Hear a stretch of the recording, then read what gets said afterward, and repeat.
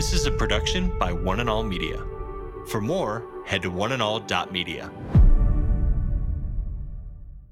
Why can't I be free to live as I see fit as long as I don't hurt anybody?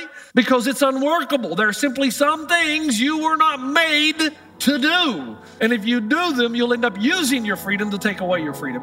Today with Jeff Vines, pastor, apologist, and Bible teacher.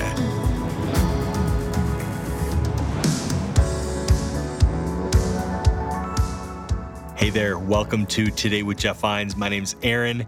In this episode, we'll hear a message in the Questions series as Pastor Jeff addresses questions from his church community. This topic, it's something I'm sure all of us, at least at one point in our lives, have asked, why can't I be free to live as I like? Here's Pastor Jeff to start the message.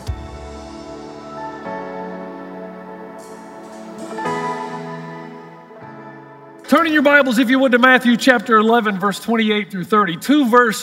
Three actually, just filled with all kinds of wealth for us, especially determining today's topic and trying to sort our way through and navigate some difficult issues. We're in a series called Questions, and we ask you to write in and to frame your question in questions my friend would like to ask the church or the pastor.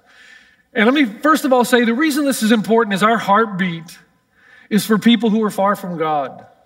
We feel it's the call of God on our lives to be ambassadors and to go out into our world and not just to preach at people, but to take them by the hand, one life at a time, and help them on their spiritual journey, that those who are far from God would come near to God. So everything we do, every decision that we make, every dime that we spend in this church is related back to, are we helping people far from God come near to God? Now, would you like to guess what the number one question?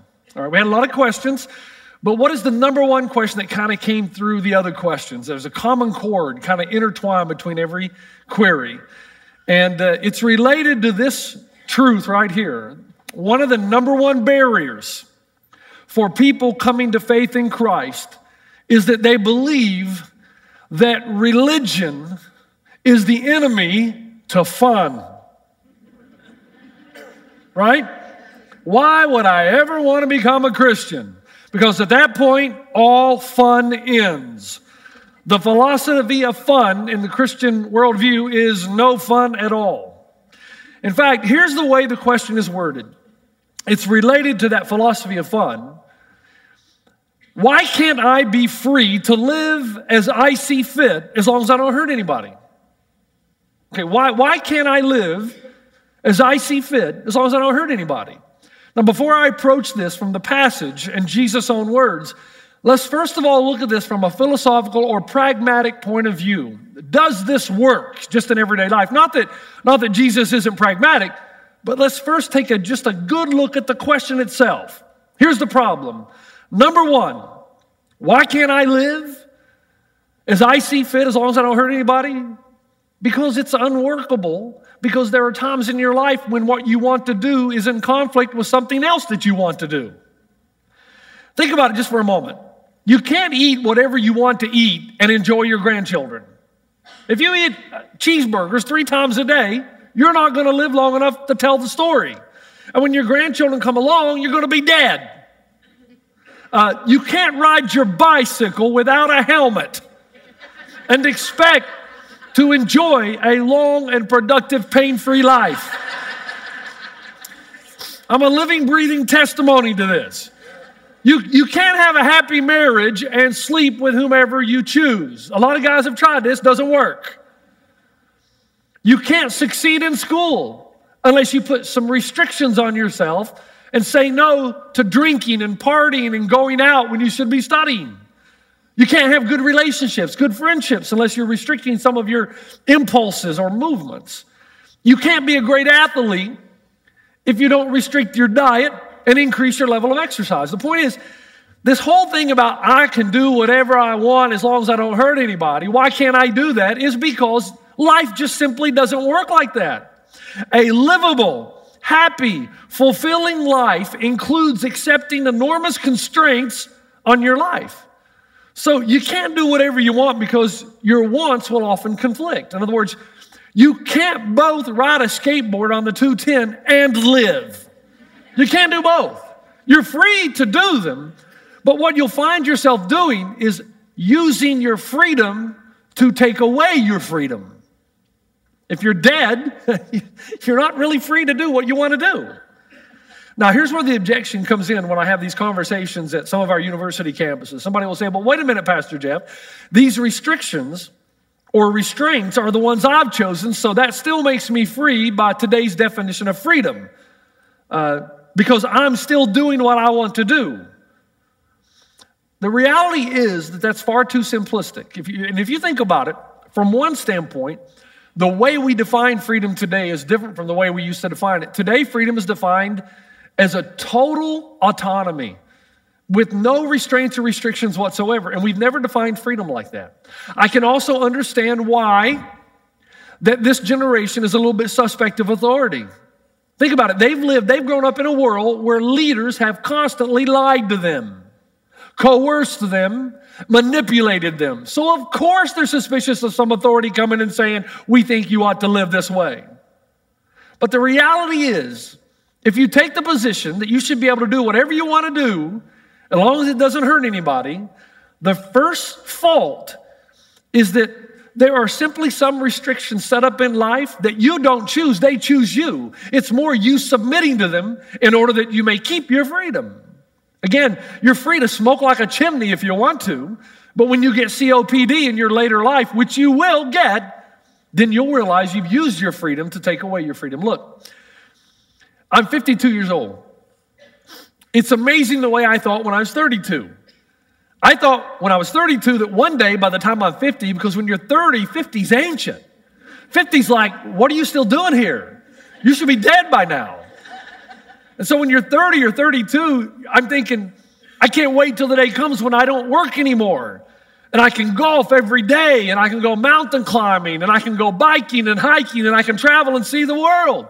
And now at 52, I'm tired. I just want to go home and go to bed.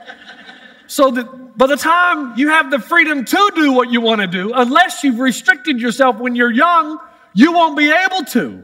You just won't be able to be healthy enough to do the things you really want to do. If you refuse to submit to the natural order of things, you're going to end up riding a chair for the last 30 years of your life. But if you submit to them, you may end up like this woman who's 100 years old and still does push-ups. It all relates to design. What were you designed to do? And if you work within the design and you know the designer, that's where true freedom exists. It's like a sailboat. A sailboat's meant to sail on the open water at high speeds. But if you take the boat into shallow water and you face it in the wrong direction toward the wind, disintegration will set in. It will capsize. It will find itself floundering on the rocks. That's why I've said that if you violate the design, whatever it is in any area, disintegration will set in. And I read this passage a few weeks ago out of 1 Corinthians 6:18. Flee from sexual immorality. All other sins a person commits are outside the body, but whoever sins sexually sins against their own body. What's the point?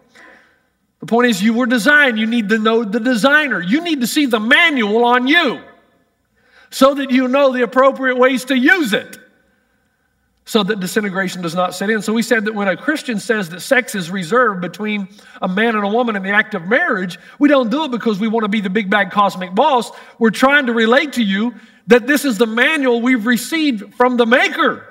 And we know that if we live in these parameters, then we are truly free to enjoy life. Once you get outside of them, disintegration sets in. So human beings, knowing that we thrive in certain environments and break down in others, it's important to know who the designer is. So again, quickly, why can't I be free to live as I see fit as long as I don't hurt anybody? Because it's unworkable. There are simply some things you were not made to do. And if you do them, you'll end up using your freedom to take away your freedom. Here's the second reason. It's unfair. Every time I go on the internet, I see these, you know what I feel about selfies. Selfies, that's just what we call things because most of us can't spell narcissism. And so we take these selfies. And I see captions that say, I am responsible only to myself. No one has the right to tell me what to do. Now here's the problem with that. That would be true only if there had been no one ever invest in you. If you were totally self-made and were not dependent on anybody else for anything, then you would be truly free. And the question is, when is that ever true? In the real world, our lives are inherently dependent on others and subject to forces and circumstances beyond our control. But you say, but Pastor Jeff, why is it unfair to do whatever I want to do as long as I don't hurt anybody? Well, the answer is because you're not a product of self. In the movie Calvary, 2014, it's about a priest, a very faithful, honorable man, who has a daughter, and his daughter's trying to justify why it's okay for her to commit suicide. And she makes the statement in the movie, I belong to myself, not to anybody else. And his response to her is, that's true, but that's also false. Stay with me. You know, my high school basketball coach still calls me. It's been 30-some years, and he still calls me from time to time. And he says, you're special. Now, I don't know what he means by that. I choose to believe he's not referring to the size of bus that I took to school. But you're special. The first thing he asks me when he calls is, how is my investment going? You hear what he's saying? He said, are you leading your family well? Are you worshiping your God? Are you helping those who are less fortunate? Are you thanking the man upstairs?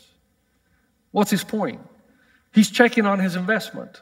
There are hundreds and hundreds of boys that he's coached through high school basketball, and he's wanting to know how his investments are doing. Because we belong to each other. No man is an island. Other lives have impacted us, and we impact other people. So notice how the priest responds to his daughter when she says, I belong to myself, not to anybody else, therefore I have the right to take my own life. He says, to commit suicide is to strike a blow and inflict a pain on many that will never be healed. The question is, what right do you have to darken their lives permanently? You're using your freedom to take away somebody else's freedom to live a peaceful life. Now, can I just take a time out and turn into an apologist just for a moment? You had to know this was coming. It's interesting to me when I was at Arizona State a few years ago with Ravi Zacharias in apologetic meetings. I had a student, many conversations, but a student said, I don't see what the problem is. I should be able to do whatever I want as long as I don't harm anybody. And he referred to that as that's our new morality.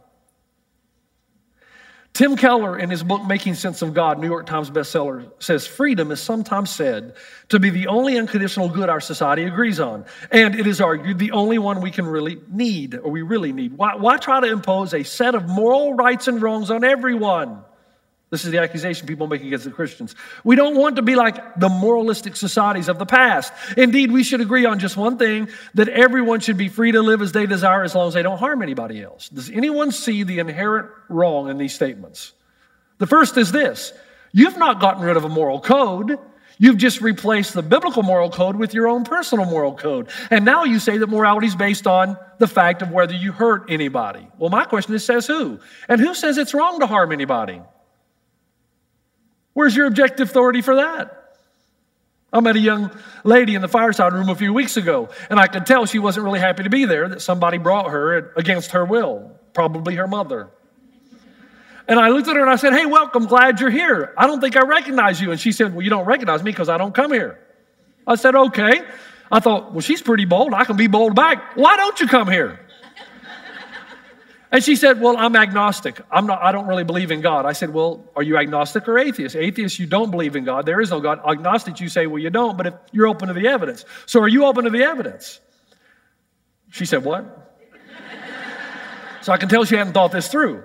She goes, well, I don't come to church because I believe everybody should just be able to do what they want to do, as long as they don't harm anybody. And I said, okay, fine. Now tell me your definition of harm and give me your objective source, so that whatever you believe is what I should believe. Or is harming somebody based on everybody's feelings and emotions? Who determines what hurt is my question. Is hurt physical, or does it include emotional and psychological hurt? Because if it does, that means if you cheat on your husband, that should be morally wrong. Because you will hurt him. We know now that when two people are divorced, that kids aren't as resilient as we used to think in the 70s, that it does impact the kids.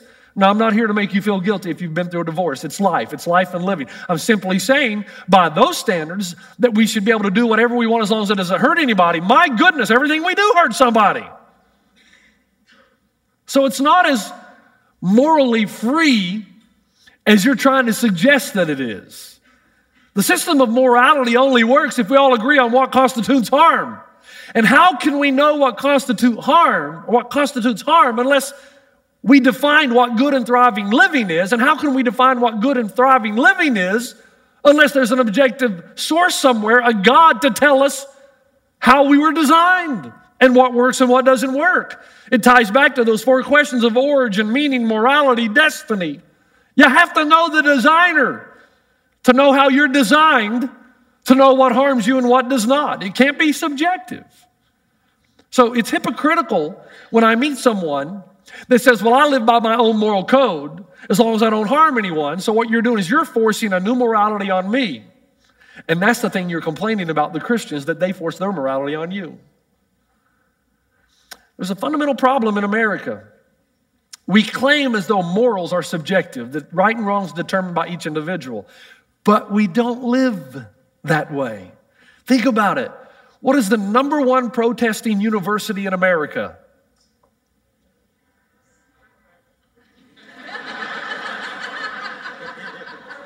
Berkeley, that is the number one protesting university, and they protest everything. Now, here's the problem. In their ethics classes, they teach that no one should have to believe, when it comes to morality, what somebody else believes, that morals, right and wrong, are left up to each individual. Well, if that's true, why are you protesting anything? By nature of you protesting something, you're assuming that somebody's morality is not right. You're claiming that injustice does indeed exist. I don't get it. First you tell me I have the right to believe what I want to believe about the world, and everything else I can establish my own moral code, and then you protest against me when your moral code doesn't agree with mine. See, we claim it, but nobody lives that way. Why can't I be freed to live as I see fit as long as I don't hurt anyone? Number one, it's unworkable. There are simply some things you're not made to do. Number two, it's unfair because it denies the reality that people have invested in you, you've invested in others. 3, it's unimaginable because we're never going to agree on what hurt is. As a matter of fact, think about it. If we defined morality that way, isn't it true that we not only tolerate adultery in America, we glamorize it? But I thought you said that we shouldn't ever do anything that hurts another person. It's not consistent. Here's the 4th reason. It's uncouth. Now, this is where we turn third and we start headed home. I need your undivided attention. These are some heavier thoughts, but I promise if you stay with me, that when we hit home plate, it'll become clear, and I think it'll be gold because it comes from Jesus, not from me. We are free to love, aren't we? That's a beautiful thing about living. You can choose who you're going to love. It's your choice. It's a wonderful and glorious thing to be in love and to be loved. If you're honest with yourself, you know that ultimately that's what we're all looking for. Someone to have all the goods on us and still love us. But as soon as you get into a love relationship, and the deeper and more intimate that you become, the more wonderful love becomes. But there's something else that comes with love. You give up your independence. You can't have one without doing the other. Let me give you the example again. Let's say after the 3rd service today that I get in my car and I start driving toward Vegas. And I'm not home about 7 o'clock at night. And my wife, Robin, calls me and says, Jeff, honey, where are you? Now imagine my response being, I don't have to tell you where I am. You're not the boss of me. I belong to myself. I can do whatever I want. No one has the right to tell me or determine how I live. Now, for those of you who know Robin, there will be a silence on the other end of the line. And then I would imagine something like, do you know how close you are to the end of your life? You know what I'm saying? You can't be completely free the way we want to define freedom, total unrestriction, and simultaneously be in a strong love relationship. In marriage, if one or both parties say or act like, hey, me first, my needs first, it's about me, then the relationship ultimately will struggle and die. But if there's mutual submission, where both parties habitually say, you know what, you first, sweetheart, I will adjust for you. I'll sacrifice my needs to meet yours. If both are doing that, then there's no exploitation. And there's a relationship of great richness that is in store the more you grow in love. Now, here's the key to this message. The mutual sacrifice of autonomy leads to a wonderful kind of liberation that only love can bring. Bring that up there again. The mutual sacrifice of autonomy, in other words, I'm giving up my autonomy, you're giving up yours, leads to a wonderful kind of liberation that only love can bring. How can that be true that by giving up my freedom to do whatever I want to do, that I end up finding that I'm incredibly liberated?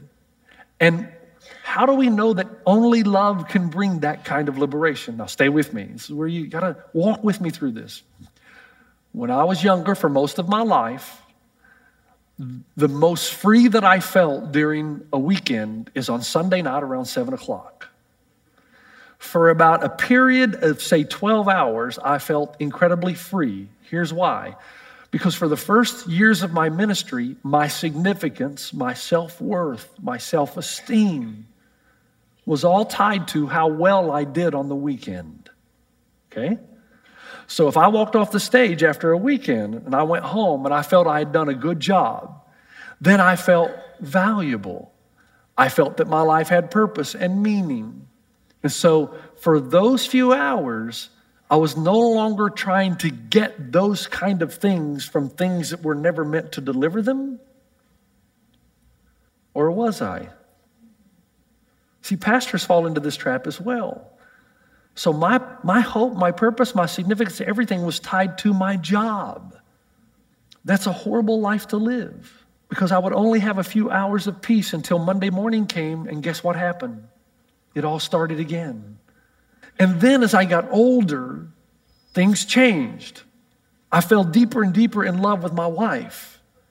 And then I started to notice that this may be a deposit, or kind of like an installment in a greater capacity. Because I noticed that the more I fell in love with my wife, the less I needed everything else in the world that I thought could give me the things that only my wife could give. Because she would love me unconditionally. My significance and my purpose and my meaning and my self-esteem and self-worth came from my love relationship with her. And yet still something was missing, but I was getting closer. You see? So now, because I had in my relationship with my wife the things I was looking for, the things that we're ultimately all looking for, what happened is I started to experience the things that previously I had used as a means to give me self-esteem, self-worth, value. I started to use those more in an appropriate fashion. My relationships take on new meaning too. I don't use people and my friends as a means to an end. I actually invest in them because I don't need to get out of them what I used to have to get out of them. Now I get that out of my wife and kids, so I actually treat them well. And my hobbies take on new meaning. I don't play golf to show all my friends I can beat them. I don't need to win at golf to feel like I have value, that I have self-esteem and self-worth. Now I actually enjoy the game. I enjoy the game now more than I ever have because I'm not misusing it and expecting it to deliver something that it is impossible to deliver. You've been listening to Today with Jeff Vines. Thanks for joining us. Next time, we'll bring you the rest of this message from Pastor Jeff. Our society's in trouble because modern people are in complete denial that we are all driven by something, and thus every single one of us is in a slave-master relationship. Everybody has a master, and everybody's slave to something, and it's the thing that you think is going to deliver your self-worth. You can listen to more messages like this. Just search for Today with Jeff Vines wherever you listen to podcasts. You make me wanna dance and sing with every single breath I breathe. I will bring this offering. You are my wonder, you with Today. Today with Jeff Vines. This is a production by One and All Media. For more, head to oneandall.media.